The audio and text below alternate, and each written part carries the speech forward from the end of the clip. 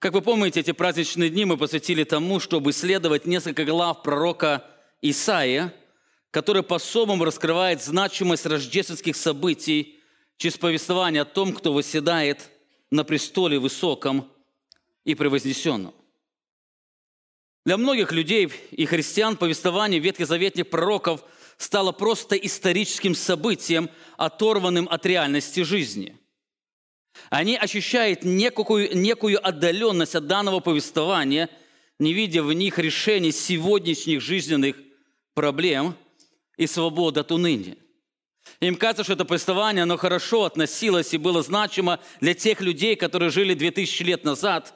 Но для нас сегодня, кто живет совершенно в другой экономической стране, переживает совершенно другие обстоятельства, эти повествования не совсем практичны и значимы.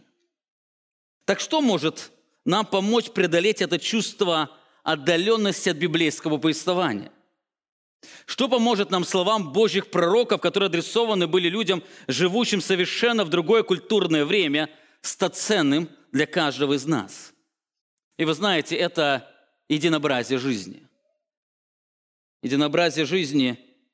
Меняется экономика, меняются обстоятельства, меняется культура, меняется быт людей и их религиозные взгляды, а человечество сегодня, как и тогда, продолжает страдать от уныния и страха. Мы переживаем сегодня особые события, которые многих повергают в уныние и страх, но вы знаете, прошлый год, он был менее насыщен этими обстоятельствами, но люди также продолжали переживать уныние и страх. Это состояние люди переживали 20 лет назад, 30, 100, 2000 лет назад и так далее. Также на протяжении всей истории сменялись империи, цари и правители, а на особом престоле сегодня, как и тогда, продолжает восседать тот, кто пишет историю. Это Господь Бог Саваоф.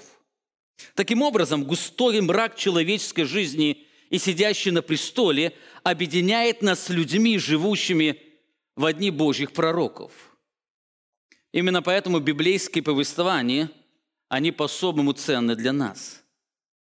Итак, сегодня мы посвятим время для того, чтобы исследовать 8 главу книги пророка Исаии, которая обычно быстро пробегается при чтении Писания по графику, и люди не видят в ней практической ценности для себя, живущим в 21 веке. Так эта глава находится между 7 и 9 главами, и, как вы помните, в 7 и 9 главах находятся знакомые стихи, которые читаются на каждое Рождество. 7 глава раскрывает лекарство от уныния и страха от того, кто восседает на троне, и мы подробно ее исследовали в прошлое воскресенье. В нем находится обетование рождения того, кто является гарантией Божьей верности. В 7 главе 14 стихе сказано: «Итак, сам Господь даст вам знамение, вот дева в чреве примет и родит сына, и нарекут ему имя Эммануил». Евангелист Матфей добавляет значение этого имени, что означает «с нами Бог». Это 7 глава. 9 глава, как яркий свет, озаряет землю, наполняя ее радостью и торжеством по причине исполнения данного знамения рождения царя. И она начинается с того, что народ, сидящий во тьме, увидит свет великий. И там раскрывается причина, почему люди возвеселятся, восторжествуют. Потому что младенец родился нам. 9 глава 6 стих. «Сын дан нам, владычество на раменах его, и нарекут ему имя чудный советник, Бог крепкий, Отец вечности, князь мира». Знакомые слова, которые мы очень часто слышим на Рождество. Эти слова часто пишут на открытках, и люди передают эти замечательные обетования Божьего пророка. Так между двумя этими обетованиями о Христе есть 8 глава. Кстати, главная тема начинается в 7 главе, и она заканчивается аж в 12 главе. Итак, в этом повествовании между 7 и 9 главами есть 8 глава, которая менее понятна и более мрачна. Так ценность этой главы заключается в том, что она учит тому, как жить праведнику среди густого мрака жизни. Итак, если 7 глава дает обетование рождения Мессии, 9 глава раскрывает радость владычества Мессии, то 8 глава раскрывает жизнь праведника между двумя этими событиями. Между событиями, когда Бог даровал обетование, и событием, когда Христос придет и установит свое царство. Именно в это время сегодня продолжаем жить мы, ожидая, когда пришествие царя озарит землю ярким светом. То, что люди переживали в 8 главе, и то обетование или те слова наставления, которые Бог непосредственно дает людям в 8 главе, эти слова непосредственно адресованы нам. Они помогают нам увидеть практическую жизнь, как нам жить в этом мире, где сегодня царит мрак уныния, страха и лжи. Итак, эта глава начинается с описания сгущающего мрака над праведником. Итак, в этом мире темно, но этот мрак все сильнее и сильнее сгущается. Вы помните, это повествование начинается в 7 главе и начинается с того, что во время правления Ахаза в Иерусалим прибежал вестник, весть которого поколебала сердце народа. Страх и уныние стали овладевать сердцами людей. Это был естественный страх перед приближающей, ужасающей опасностью, грядущей на иудейскую землю. Там сказано, что их братья, 10 колен Израилевых, в союзе с Сирией стали угрожать им военным вторжением. Они же объединили войска и движутся на Иерусалим. Именно в это время скорби и горя Бог посылает пророка Исаию с удивительными словами утешения. В 4 стихе сказано: «И скажи ему», это слова сказать царю: «Наблюдай и будь спокоен, не страшись, да не унывает сердце твое от двух концов этих дымящихся головней, от разгоревшегося гнева Рецина и сириян и сына Ремалии». Бог раскрывает, что страх Ахаза был связан с тем, что он видел опасность большой, а Бога маленьким. Так Бог указывает, что в реальности гнев сирийской коалиции уже потух. От него остался только дым. Посмотри, это дым, который поднимается. И гнев можно было сравнить с собакой, которая сидит на цепи. Она лает, но ничего сделать не может, потому что она связана. Она уже ограничена. Этот гнев, он нереален. Этот гнев, он только приносит страх, но не более. То же самое, коалиция Сирии, она планирует, но то, что она планирует, не состоится, потому что история Иудеи пишется не в Сирии и не в Израиле, но она пишется тем, кто восседает на троне высоком и вознесенном. Именно этот, сидящий на престоле, он обращается к Ахазу с этим удивительным наставлением: «Наблюдай и будь спокоен, не страшись и не унывает сердце твое». Так, чтобы утешиться словами Божьих пророков, Ахаз должен был принять Божье обетование верой. Если он не поверит, как дальше говорит пророк, то не сможет освободиться от уныния и страха. Так Господь, замечая неверие царя Ахаза, через пророка Исаию предлагает любое знамение, которое станет гарантией исполнения данных слов. Он говорит ему: проси любое знамение, что наверху и что внизу. Но царь, будучи движим неверием, под лицемерным предлогом отказывается от него. После этого пророк предлагает им лучшее, неспоримое доказательство сидящего на троне. Именно эти слова, которые знакомы каждому из нас: «Итак, сам Господь даст вам знамение, вот дева во чреве примет и родит сына, и нарекут ему имя Иммануил», что значит «с нами Бог». Несмотря на неспоримое доказательство Бога, Ахаз отвергает принять Божье обетование верой, потому что у него был уже свой план. Он возложил надежду на царя ассирийского. Он отверг упование на Бога и стал уповать на другого царя, который кажется ему более сильным. Так, отвергнув упование на Бога, дом Давидов больше погрузился в горечь и страдания. Несмотря на то, что у них был план, который казался им эффективным, этот план не мог им принести покой и свободу от уныния.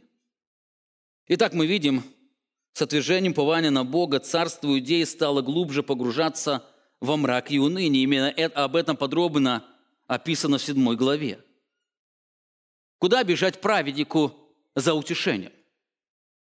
Если в этом мире все погружается в уныние, люди постоянно планируют, у всех правителей есть свои планы, которые бы гарантировали им свободу, но эти планы не приносят утешения и свободу от страха. Куда бежать праведнику, чтобы найти утешение? Остается надежда на святилище. На святилище, на Божий храм, где Давид соприкасался со светом Божьей славы. Помните, он неоднократно говорил: я хочу во святилище, чтобы видеть славу Твою, чтобы утешиться в Твоем присутствии, утешиться в Твоем всевластии.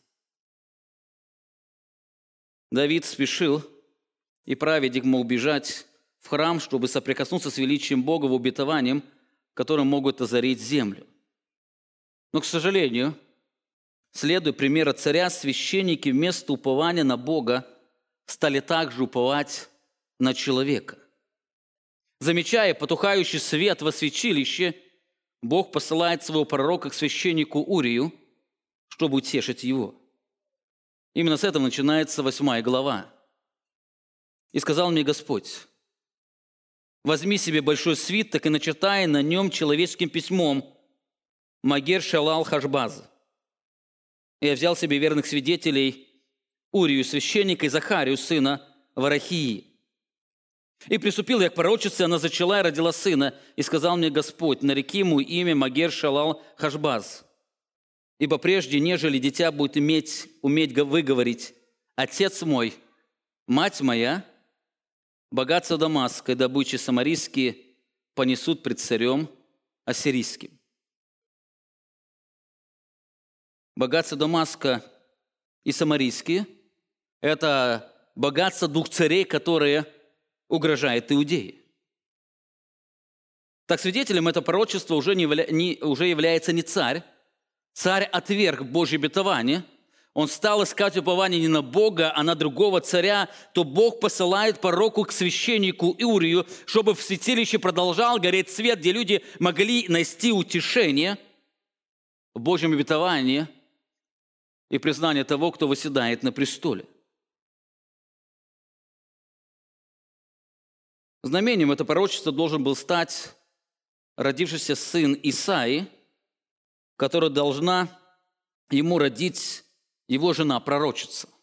Мы не знаем, почему она называется пророчицей, то ли потому, что она является женой Исаии, так как Исаия пророк, ее тоже называли пророчицей, то ли Бог через нее также говорил к израильскому народу, но это была жена Исаии, которую в народе называли пророчицей. Так Бог повелевает назвать будущего ребенка, который родится, Магер Шалал Хашбаз. Кстати, сегодня родители часто ищут имя для ребенка, которое было бы редким, со смыслом и оригинальным. Вот вам один из вариантов. Вашего сына зовут Магер Шалал Хашбаз. Самое длинное библейское имя, им вы шокируете всем, даже когда сын подрастет, он будет шокирован своим именем. Но в то время это не было шокирующее имя, оно было с глубоким смыслом.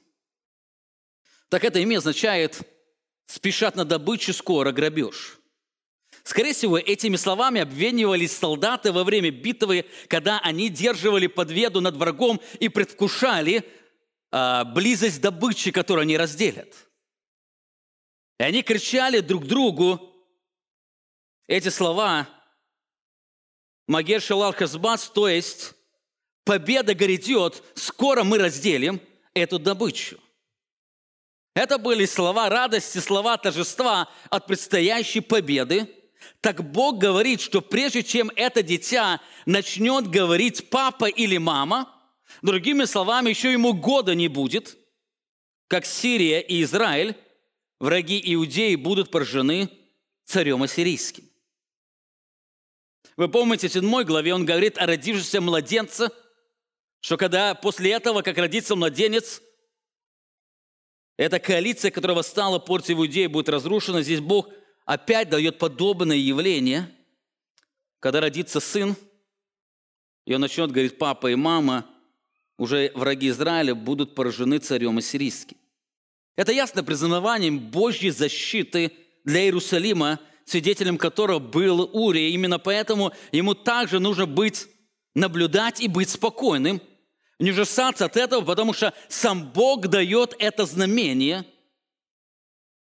Это знамение подтверждалось, он видел рожденного младенца, он слышал это имя, которое сам Бог дает этому младенцу, что скоро наступит победа.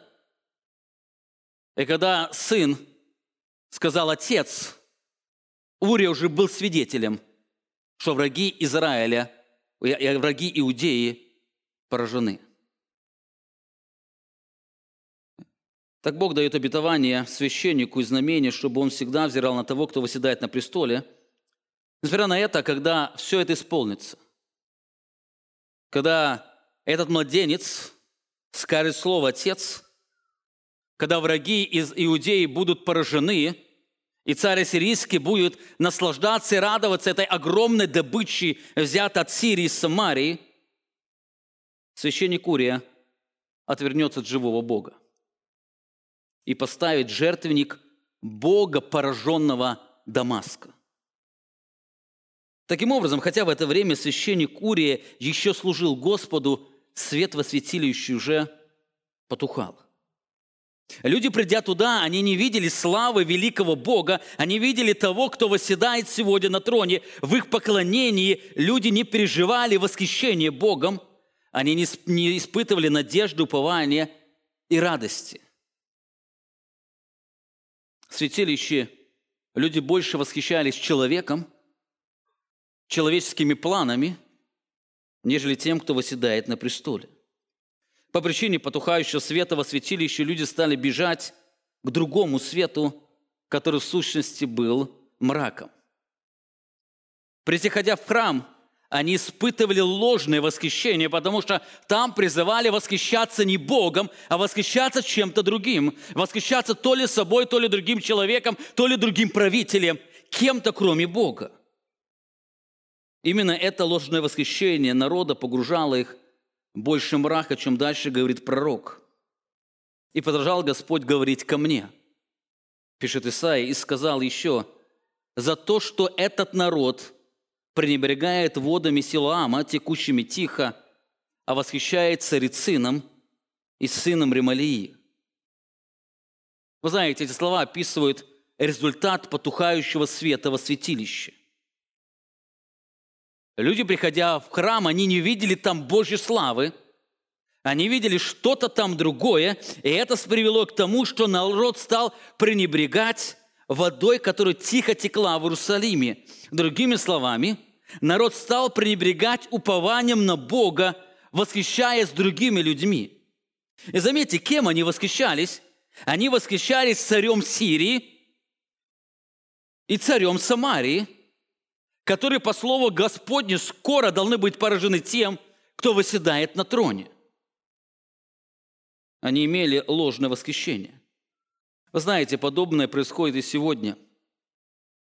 Когда в Божьем доме потухает свет Божьей славы, сияющий через Его Слово, то люди начинают восхищаться другим. Они восхищаются собой, другим человеком, каким-то правителем и так далее. Именно отсутствие восхищения Богом, упования на Него обязательно ведет к идолопоклонству. Это идолопоклонство, как мы увидим дальше, когда Бог раскрывает, как жить в этом мире. Именно это произошло с этими людьми, которым непосредственно говорил Бог. Пророк в книге 4 Царств описывает один из фрагментов жизни этого священника и народа. 16 глава написано: «И построил священник Урия жертвенник по образу, который прислал ему царь Ахаз из Дамаска». Это Урия, которому Бог дал знамение, что именно он совершит победу, но после победы священник Урия построил жертвенник, который царь Ахаз дал ему из Дамаска, из пораженного Дамаска, и сделал так священник Урия до прибытия царя Ахаза из Дамаска. И дальше написано, что они приносили на нем жертвы, и 14 стих говорится: «А медный жертвенник, на котором приносилась жертва Господу Саваофу, который пред лицом Господним, он передвинул от лицевой стороны храма, с места между жертвенником новым и домом Господним и поставил его сбоку сего жертвенника на север. Заметьте, они не убрали жертвенник Господень со святилища, с храма.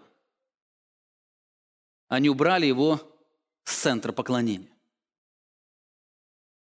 Войдя в храм, вы еще могли соприкоснуться, что есть живой Бог Израиля, только Он находится где-то в стороне. Люди перестали жить Богом. Если Бог перестал быть тем небом, к которому они стремились, так люди, посещавшие в этот храм, не могли видеть славу живого Бога, потому что она была спрятана за ложным восхищением. Там стоял жертвенник Бога Дамаска или Бога Сирии. В этом храме люди занимались самолюбованием, нежели созерцанием Божьей славы. Так это идолопоклонство глубже погружало их во мрак уныния и страха. Вы знаете, подобное сегодня происходит и в нашем современном мире. Когда люди, придя в храм, они не видят там Бога, восседающего на престоле.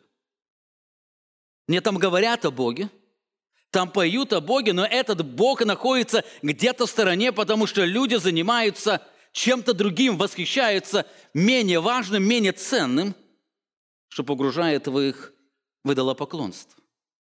Вы знаете, это всегда будет последствия, когда свет во святилище потухает, когда Божья слава не звучит с кафедры, и люди не видят ее, люди будут жить ложным восхищением, что будет глубже погружать их в мрак уныния и страх. Итак, мы видим, что по причине примешения Божьей славы, восхищения и ложного восхищения люди больше погружаются в мрак уныния и страх. Тогда этот мрак еще сильнее сгущался по причине грядущего Божьего суда. Божьи пророки указывали, что день Божьего гнева для неба – это время сияния Его славы, а для земли – это тьма.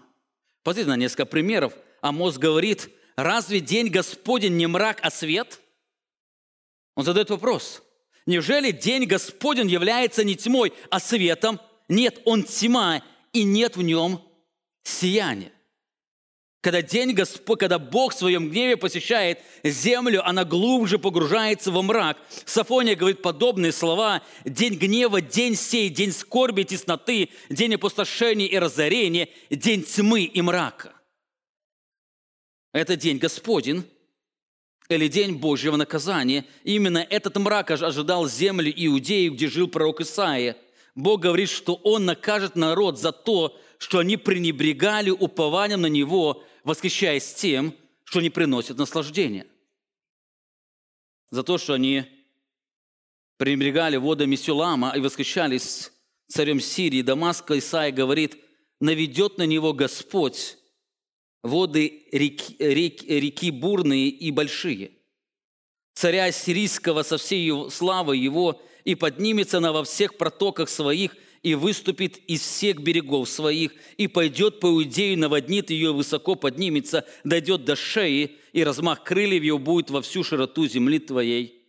Эммануил». 6 стих, 5-6 стих говорит о том, что за то, что они пренебрегали упованием на Бога и жили ложным восхищением, Господь наведет на них. Они возлагали надежду на царя Ассирийского, так на то, что они возлагали надежду, будут тем и поражены, Бог наведет на них царя Ассирийского. И он сравнивает это с нашествием воды, которая протекала недалеко от Ниневии, по земле Сирии, великой реки Ефрат. Именно эта река, она поднимется и будет их потоплять. Здесь Бог использует два образа Его гнева или наказания. Это образ воды и образ гигантской птицы. Эти образы описывают вражеское нашествие, которое будет подобно наводнению или полету гигантской птицы. Но в этих словах есть обетование. Есть обетование, несмотря на то, что воды Ассирии или царь Ассирии, они затопят землю Иудеи, вода дойдет только до шеи. Она дойдет до шеи. Будет великое разрушение, будут великие страдания, но до шеи это указано на то, что Иудея и династия Давида не будут полностью уничтожены, потому что это земля Эммануила, потому что с ними Бог. Хотя Бог позволит царю сирийскому совершить суд над этой землей, он не позволит уничтожить эту землю, потому что Бог дал другое обетование, о котором мы говорили в прошлое воскресенье. Обетование, что будет рожден младенец, символ Божьего присутствия. Так, несмотря на то, что с ними Бог, они будут поражены повержены его суду. Именно последствия данного суда, несущего мрак, переживали праведники и пророк Исаия. Вы знаете, мы подобно этим людям, когда мы не видим Божьей славы и живем ложным упованием, мы переживаем подобные страдания, как переживал израильский народ. Возникает вопрос, как жить праведнику среди густого, сгущающего мрака, когда во многих церквах потухает свет Божьей славы, когда народ живет ложными ценностями и восхищением, а над страной надвисает Божий суд. Как жить праведнику в это время? Пророк Исаия указывает на основание упования праведника, который помогает ему преодолеть мрак этого мира. Пророк говорит, раскрывая свою уверенность: «Враждуйте народы, трепещите, внимайте все отдаленные земли, вооружайтесь, но трепещите, замышляйте замыслы, но они рушатся. Говорите слово, но оно не состоится, ибо с нами Бог». Ибо с нами Эммануил, с нами Бог. Это слова упования. Праведник, смотря на окружающие обстоятельства, видит их совершенно другим взглядом. Он видит вражду народов, он видит, как враги готовятся к войне, он видит и слышит об их замыслах, но он спокоен. Почему он спокоен? Почему все это она не вводит его в состояние страха, уныния и трепета? Единственная причина его спокойствия – это осознание настоящей реальности. Он сознает, что с ним Эммануил. Этот замысел не состоится, потому что с нами Бог. Эта уверенность, он уповает на того, кто восседает на троне. Он понимает, что история пишется не его врагами, но его царем, поэтому состоится все то, что было предопределено им. С ним Господь. Именно это является основанием его упования. Он знает, что каждое мгновение с ним находится Господь. Именно в этом находил упование пророк Иеремия. Вы помните, в 3 главе он описывает свои страдания, эти сильнейшие страдания, которые он пережил. Он начинает со словами: «Я человек, переживший или познавший горе от соприкосновения Божьей руки, которая соприкоснулась с его народом». Он человек, который вкусил, он знал, что такое страдание и горе. В этих страданиях он находит утешение. И это утешение в том, что все находится в руках того, кто пребывает с ними. Именно поэтому он задает очень важный вопрос: кто это говорит и то бывает, чему Господь не повелел быть? Это важный вопрос. Кто говорит, что то, что произошло, это не было повелением из уст того, кто восседает на троне? Кто это говорит или кто посмеет это сказать? И дальше он дает ответ в виде вопроса: не из уст ли Всевышнего происходит бедствие и благополучие? Не из уст ли Всевышнего, разумеется, действительно это так. Из-за его уст. Это понимание, оно является основанием спокойствия и твердости праведника. Как бы враги не ополчались против Божьего народа, они не смогут устоять, потому что с праведником Бог. Мы часто боимся того, кого не стоит бояться. И это происходит потому, что мы забываем, что с нами всемогущий, всевластный Бог. Мы забываем, что история нашей жизни пишется не окружающими людьми и не нами, но сидящим на престоле. Возникает вопрос: как практически жить праведнику, который уповает на Бога среди густого мрака? В как уповающему на Бога праведнику жить среди густого мрака и лжи. И после этого сам Бог обращается к этому небольшому остатку праведника, даруя им очень важное, ценное наставление. Это наставление для каждого из нас. Я хотел бы, чтобы вы внимательно прислушались к этим словам самого Бога, который учит, как праведнику, который уповает на того, кто восседает на престоле, осознавая, что он находится рядом с ним, жить в этом мрачном мире. 11 стих сказано: «Итак, ибо так говорит мне Господь, держа на мне крепкую руку и внушая мне не ходить путем всего народа, и сказал». Так говорит Господь. Это не слова пророка,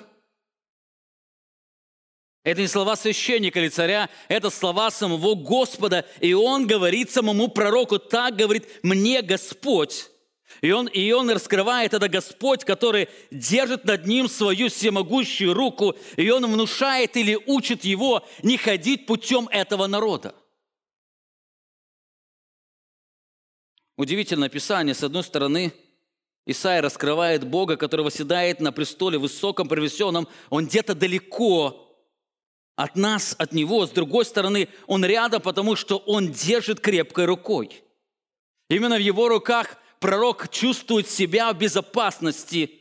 Так Бог, говорит, Он не только держит, но и учит его. Он учит праведника, чтобы тот не жил, как живут окружающие люди. Возникает вопрос: как люди живут в дни уныния и страха? И как праведник не должен жить? И он раскрывает несколько очень важных, ценных наставлений. Он приводит несколько уроков. Он, во-первых, говорит, чего праведник не должен держаться, или что праведник не должен делать. И дальше он говорит, что он должен делать. Что не должен и что должен. Во-первых, Бог призывает его не увлекаться заговорами, в которые увлекаются люди этого мира. Бог говорит: не называйте заговором всего того, что народ этот называет заговором. Не называйте. Вы знаете, времена проходят, культуры меняются, а разговоры между людьми всегда остаются прежними. Как бабьи басни были 2000 лет назад, так они сегодня. Как сплетни были раньше, так они сегодня. Как ложь царила раньше, так она продолжает царить и сегодня. И эту ложь обсуждают люди. Люди во все времена говорили о каких-то тайных заговорах. Сегодня, в современное время, я думаю, многие из вас, а может и каждый из вас, кто уже достаточно прожил на этой земле, слышали о тайном заговоре каких-то масонов, которые где-то находятся. Они все управляют, они все решают, и все по их воле исполняется. Люди рассуждают о тайном заговоре сегодня демократов, а кто-то о тайном заговоре республиканцев, а кто-то о тайном заговоре России, Украины или еще кого-то. Есть разговор о тайном заговоре Билла Гейтса с его предложением по вакцине. Есть тайный заговор, который люди говорят о сокращении населения Земли. Есть всемирный заговор относительно того, что Земля круглая и так далее. Тайных заговоров очень много. Очень много. Эти разговоры настолько кажутся убедительными, что они становятся центром разговоров. А люди то и дело об этом говорят. Люди говорят, я думаю, вы много слышали, особенно в это время, когда говорят о вакцинации, что только в эту вакцину не влаживают. Кто-то там влаживает, будет чип вынесен человека, кто-то там пытается, эта вакцина пытается в ДНК человека залезть, кто-то говорит, что это все разрушит веру в Бога и так далее. Очень много различных заговоров, которые крутятся сегодня в сознании людей, и люди об этом говорят. Но Бог говорит: не называйте заговором все то, что этот народ называет заговором. Не называйте. Не варитесь вы в этой каше, в которой варится этот народ. Не купайтесь в этом болоте, где находится народ. Именно эти заговоры погружают их в уныние. Почему не говорить? В чем опасность? Во-первых, когда мы начинаем воспринимать окружающую реальность, как делает этот народ, то есть через призму этих все различных заговоров, которые являются тайными, они не могут подтвердиться, там нету определенного факта. Они говорят, это тайны, поэтому там где-то что-то скажут вам, подстроят и так далее. И люди начинают смотреть на этот мир через призму этих людей, которые дают эту информацию. Мы начинаем смотреть на этот мир по горизонтали, как смотрят люди на этот мир, но не по вертикали, как на этот мир смотрит Бог. Именно поэтому мы начинаем также погружаться в уныние и страх. Вы знаете, если вы прочитали какую-то информацию,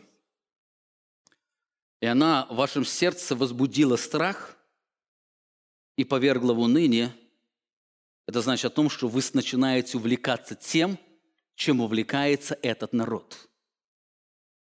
Этот несчастный, страдающий народ, он живет всеми разговорами о этих заговорах, и они порабощают ее. Но здесь есть еще одна опасность, еще большая опасность. В любом заговоре появляются разоблачители, которые выдают себя за спасителей, предлагая какой-то выход.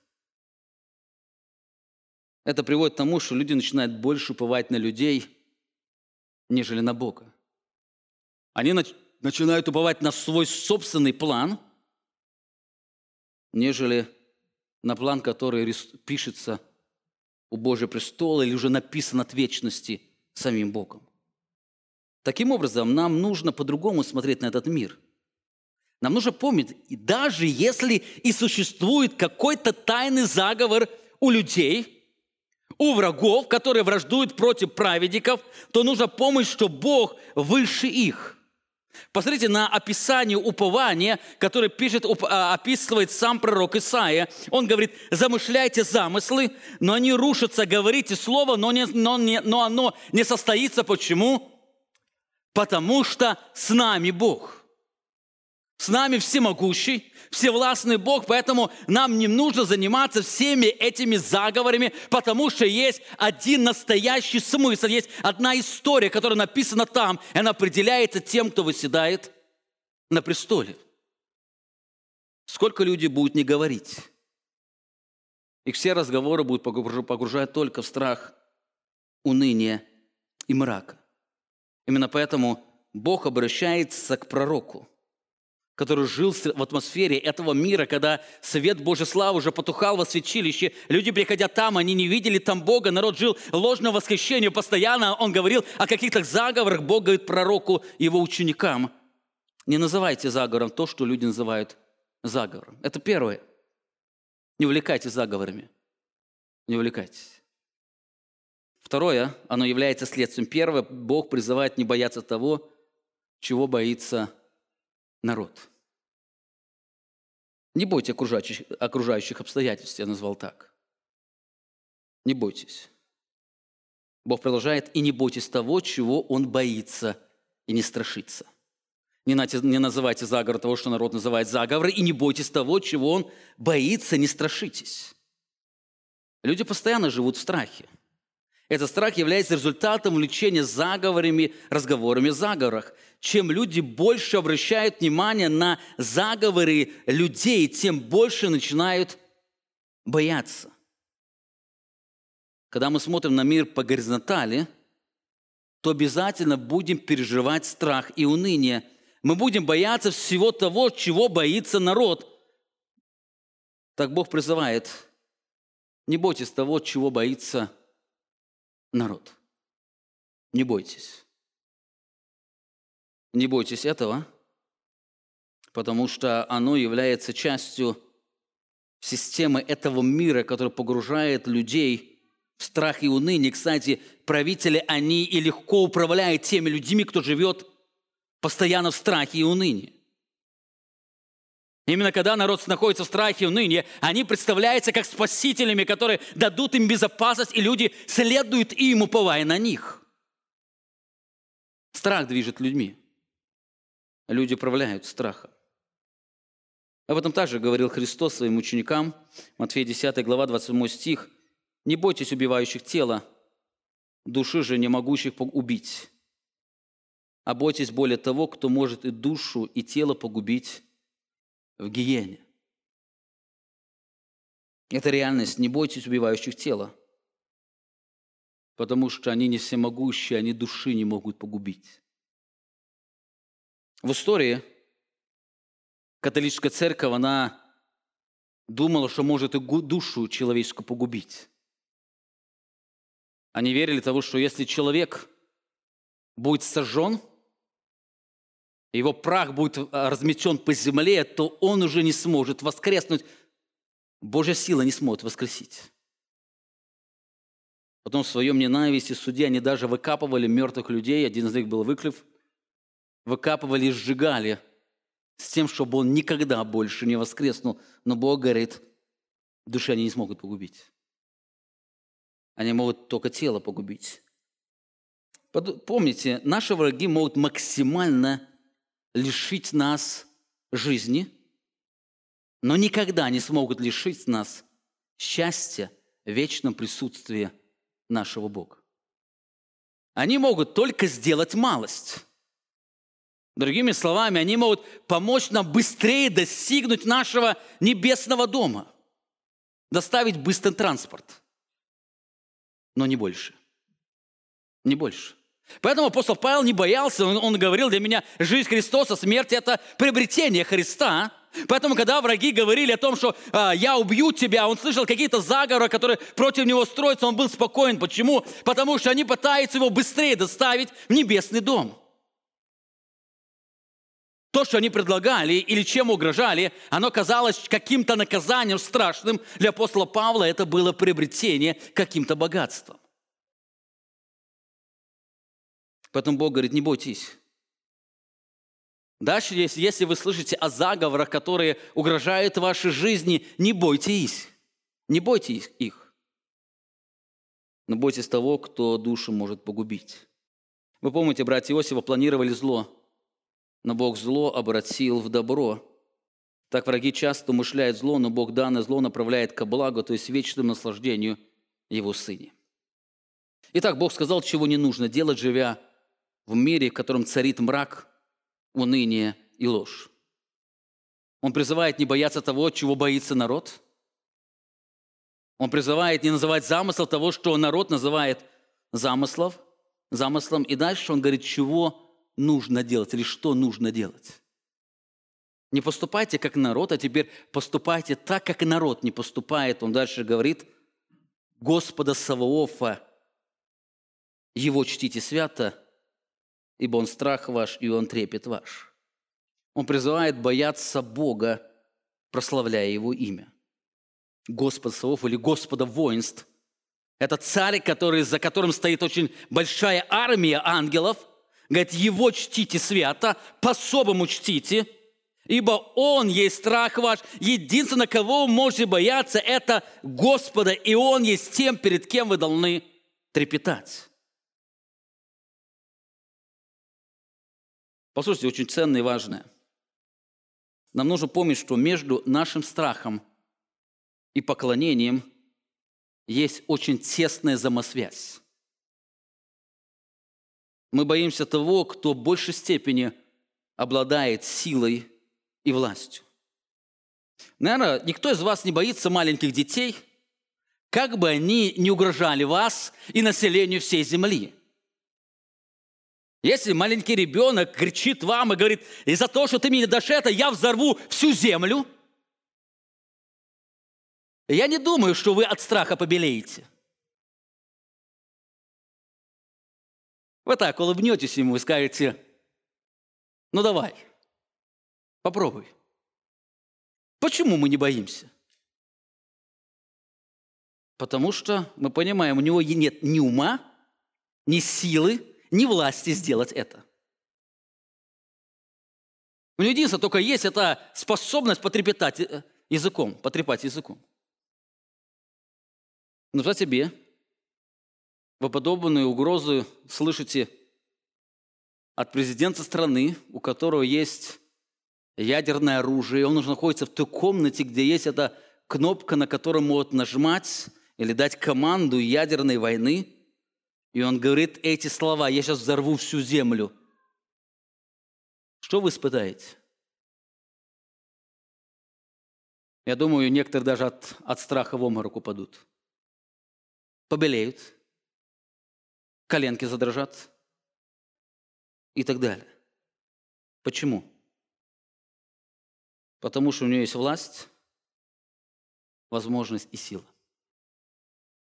У нее есть власть, возможность и сила. Мы не боимся детей, потому что у них нет этой власти, но мы боимся того, кому признаем, что у него есть эта власть, возможность и сила. Таким образом, когда мы кого-то боимся, то мы превозносим его силу, власть и мудрость выше того, кто сегодня стоит над нами. Когда мы боимся людей, мы делаем их выше и сильнее, чем Бог. Это даже можно сравнить с другой иллюстрацией. Представь себе, стоит ребенок с отцом, и подходит другой ребенок, начинает угрожать отцу. Как другой ребенок будет чувствовать себя? Он будет спокоен, потому что он понимает, что отец сильнее этого. И он не будет бояться. Он знает, что сейчас отец защитит, с ним справиться. Но представь себе, когда стоит ребенок, и к отцу подходит какой-то человек, который 2 раза больше, сильнее его. И начинает угрожать. Как ребенок будет чувствовать себя? Им владеет страх. Почему? Потому что он признает, что тот человек, который угрожает его отцу, он сильнее его и обладает властью. Подобное происходит в нашей жизни, когда мы признаем, что с нами Бог, и мы слышим какую-то угрозу, и мы начинаем бояться, этим самым мы превозносим, что тот, кого мы боимся, он выше того, кто восседает на престоле. Именно данный страх является пассивной формой идолопоклонства. Это идолопоклонство.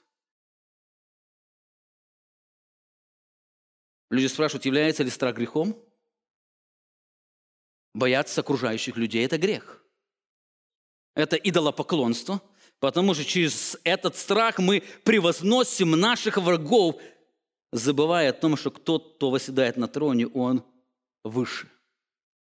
Поэтому Бог призывает не бояться того, кого боится народ, но чтить и бояться кого? Господа Саваофа.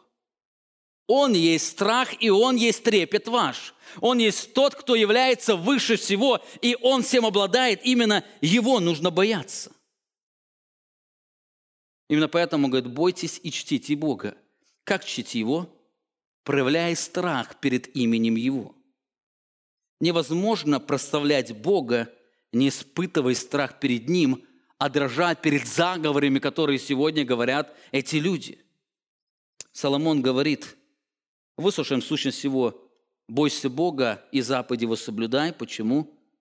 Потому что в этом есть все для человека.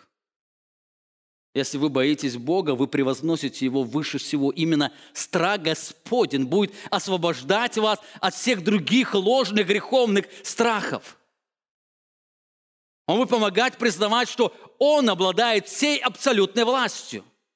Но если вы перед Ним не боитесь грешить, если вы перед Ним не боитесь следить за языком, сквернословить и так далее, то вы не боитесь Его, поэтому все эти заговоры, которые будете слышать на этой земле, вы будете от них переживать страх и уныние. Они будут порабощать вас. Когда мы боимся Бога, мы перестаем бояться окружающих людей. Так почему мы должны бояться Бога, прославляя Его имя? Дальше Бог отвечает: потому что Он определяет реальность всей жизни. Послушайте, Он говорит слова, 14 стих: «И будет Он освящением». Кто будет освящением? Господь Саваоф, который должны чтить. И Он будет освящением и камнем преткновений, и скалой соблазна для обоих домов Израиля, петлей и сетью для жителей Иерусалима. И многие из них приткнутся, и падут, и разобьются, и запутаются в сети, и будут уловлены. Заметьте, для одних Он будет освящением, точнее перевести, Он будет святилищем, то есть местом убежища, где человек может найти убежище. Убежище в присутствии Бога. Одни люди, они будут утешаться Богом в этом страхе. И этот страх Божий, он будет давать им свободу от ложных страхов. Но для других он станет камнем, о который они разобьются. Тот, кто чтит Бога, тот найдет убежище в Нем. Но тот, кто боится того, чего боится народ, тот упадет, запутается в сети, будет уловлен унынием и страхом. Помните, кого вы боитесь, того вы считаете сильнее и властным. Боитесь Бога, вы будете спрятаны и защищены им. Вы в Нем найдете убежище. Если вы не боитесь Бога, но боитесь окружающих людей, вы разобьетесь о Божий гнев. Его ярость, потому что Бог славы своей не даст иному, но об этом мы с вами поговорим в следующее служение. Итак, после удивительного наставления Бога, где Он призывает не называть заговором того, что народ называет заговором, не бояться того, чего боится народ, но наоборот бояться Бога, прославляя Его имя, Исайя раскрывает ожидание праведника. Ожидание праведника, который живет среди густого мрака. Заметьте, у этого праведника есть основание, он уповает на того, кто восседает на престоле, кто с ним рядом. И у него есть определенное ожидание. Пророк Исаия после наставления Бога говорит: итак, он делает как бы вывод, он подводит некий итог.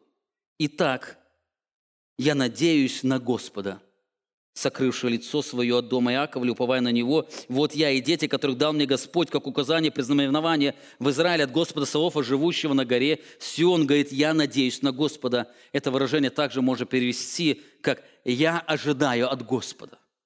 Итак, я ожидаю от Господа. Он услышал призыв Божий, который говорит о том, что не называть заговором, не бояться, но бояться Господа, потому что Он всегда с ними. И он говорит: я надеюсь от Господа. Он даже надеется тогда, когда ему кажется, что Бог сокрыл свое лицо от Израиля. Он продолжает надеяться на Господа. Почему? Он ожидает от Господа, потому что все его упование возложено на Господа, о чем он раньше писал. Он уповает на того, кто с ним рядом. Именно в этом сущность праведника. Даже тогда, когда вокруг осязаемая тьма, даже тогда, когда свет Божьего света потухает, и народ живет ложным восхищением, праведник ожидает от Господа. Он, более того, отвергнул упование на царя сирийского, что было разумно, но возложил упование, надежду на Господа. Он ожидает от Господа. Что он ожидает от Господа? В 9 главе он будет раскрывать, о чем поговорим в следующее служение. Но одним словом сказать, он ожидает от Господа то, что люди ожидают от своих мессий, от своих людей. Люди слышат заговор, они ищут тот, кто принесет им свободу, и они ожидают от Него. Но Исаия говорит: я ожидаю от Господа. Он ожидает от Господа. Именно этим все жили праведные люди. Апостол Павел пишет об этом, Римлянам 8 глава, 22 стих. «Ибо знаем, что вся тварь совокупно стенает и мучится до ныне, и не только она, но и мы сами, имея начаток духа, мы в себе стенаем, ожидая усыновления, искупления тела нашего, ибо мы спасены в надежде. Надежда же, когда видеть, не есть надежда, ибо если кто видит, то чему ему надеяться, но когда надеемся того, чего не видим, тогда ожидаем терпения». Это характеристика жизни человека. Надежда и ожидание неразделимы. Праведник, живущий надеждой, он живет ожиданием, что-то ожидает от Господа. Хотя праведник не всегда видит того, кто восседает на престоле, он живет ожиданием. Ожиданием чего, как уже сказал, в следующей главе будет сказано, ожиданием светлого царства, где мрак и уныние не будут восседать на престоле. Он ожидает от Господа этого царства. Вы знаете, к сожалению, сегодня многие христиане стали ожидать от президента славного царства. Им кажется, если бы избрали одного президента, они бы ликовали и радовались по причине процветания царства, но если изберут другого человека, они умрут в унынии и в страданиях. Они ожидают от президента что-то, но Исаия ожидал от Господа. Я ожидаю это царство от Господа, эту радость и счастье, о котором дальше будет говорить Бог. И последнее. Так что помогает праведнику не мыслить, как этот народ, и жить ожиданием от Господа, ожидания Божьего Царства? Что праведнику помогает не заблудиться в этой тьме и не жить ложным восхищением? Это его глубокая убежденность. Посмотрите на убежденность праведника, которой заканчивается эта глава. И когда скажут вам: обратитесь к вызывателям умерших и к чародеям, и шептунам, и чревовещателям, тогда отвечайте: не должен ли народ обращаться к своему Богу? Спрашивать ли мертвых о живых? Обращайтесь к закону, откровению, послушайте последние слова. Если они говорят, как это слово, то нет в них света. Здесь пророк вновь говорит о греховных наклонностях людей. Многие, желая знать будущее, попадают в искушение различных языческих практик. Люди, находясь в страхе, они хотят знать будущее.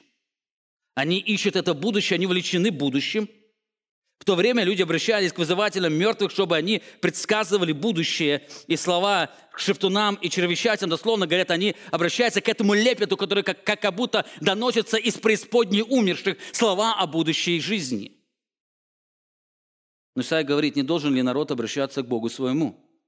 Народ Израиля должен обращаться к Богу своему. Дальше он спрашивает риторический вопрос: спрашивают ли мертвых о живых?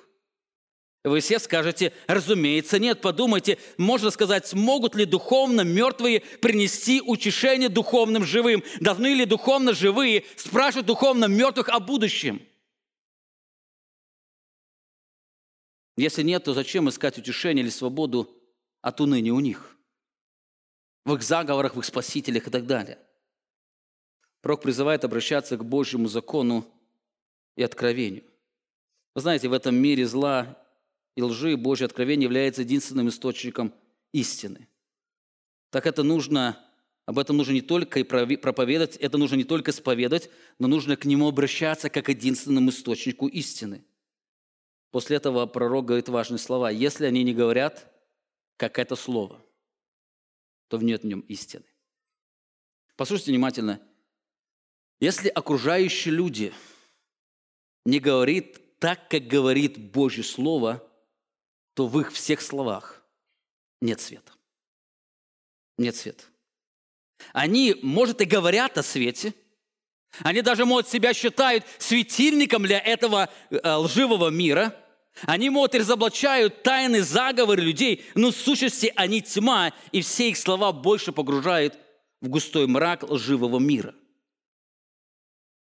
Если они не говорят, как это слово, то во всех их словах нет света. А если нет света, то зачем к ним обращаться? Зачем исследовать все эти заговоры? Зачем, если они не говорят, как это слово? Разве духовно живые праведники могут ли обращаться к духовно мертвым людям, которые слепы в этом мире и не могут видеть реальность окружающего мира? Должны ли обращаться к ним? Разумеется, нет. Если они говорят слово. Но вы знаете, если вы не знаете слова, вы не сможете определить, где свет, где тьма. Поэтому он говорит: обращайтесь к закону и откровению, к Божьему откровению. И посмотрите, если то, что люди говорят, оно не соответствует тому, что говорит это слово, то в их словах нет света. Таким образом, единственным источником света в этом темном мире является Божье Слово. Без него нам ничего не остается, как только блуждать во мраке этого мира. Апостол Петр пишет об этом в своем послании, втором послании перед своей смертью. И при том мы имеем вернейшее пророческое слово: «И вы хорошо делаете, что обращаетесь к нему, как светильнику, сияющему в темном месте, доколе начнет расцветать день», говоря его во втором пришествии. Заметьте, это слово является светильником, который сияет в темном месте. Вы хорошо к нему делаете, когда обращаетесь. Итак, у нас время вышло. Мы видим, что между двумя рождественскими обетованиями о Христе есть 8 глава, ценность которой заключается в том, что научит, как жить праведнику среди густого мрака жизни. Она учит, как жить каждому из нас, ожидая Царства Христа. 25 декабря, если Бог даст, мы с вами посмотрим, чего должен ожидать праведник, живя в этом мире. Но сегодня я хотел бы, чтобы мы могли взять 5 ценных уроков. Итак, как жить среди густого мрака?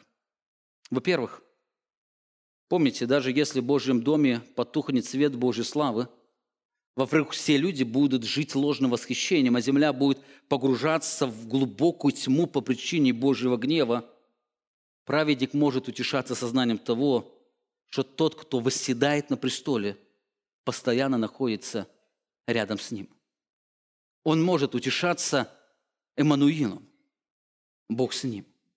Во-вторых, слыша разговоры людей, не называйте заговором то, что люди называют заговором, и не бойтесь того, что люди боятся, потому что ваша судьба пишется не людьми этого мира, не тайными людьми, не масонами, но напишется тем, кто восседает сегодня на престоле. Поэтому избегайте всех этих заговоров, избегайте всех этих разговоров, избегайте всей информации, удаляйте от нее как можно дальше. Ее цель – глубже погрузить вас во мрак уныния и страха. В-третьих, исходя из этого, бойтесь Бога, прославляя Его имя. Пусть ваше спокойствие в руках Божьих говорит о том, что вы исповедуете, что только Бог святой, то есть только Его слава полна земля.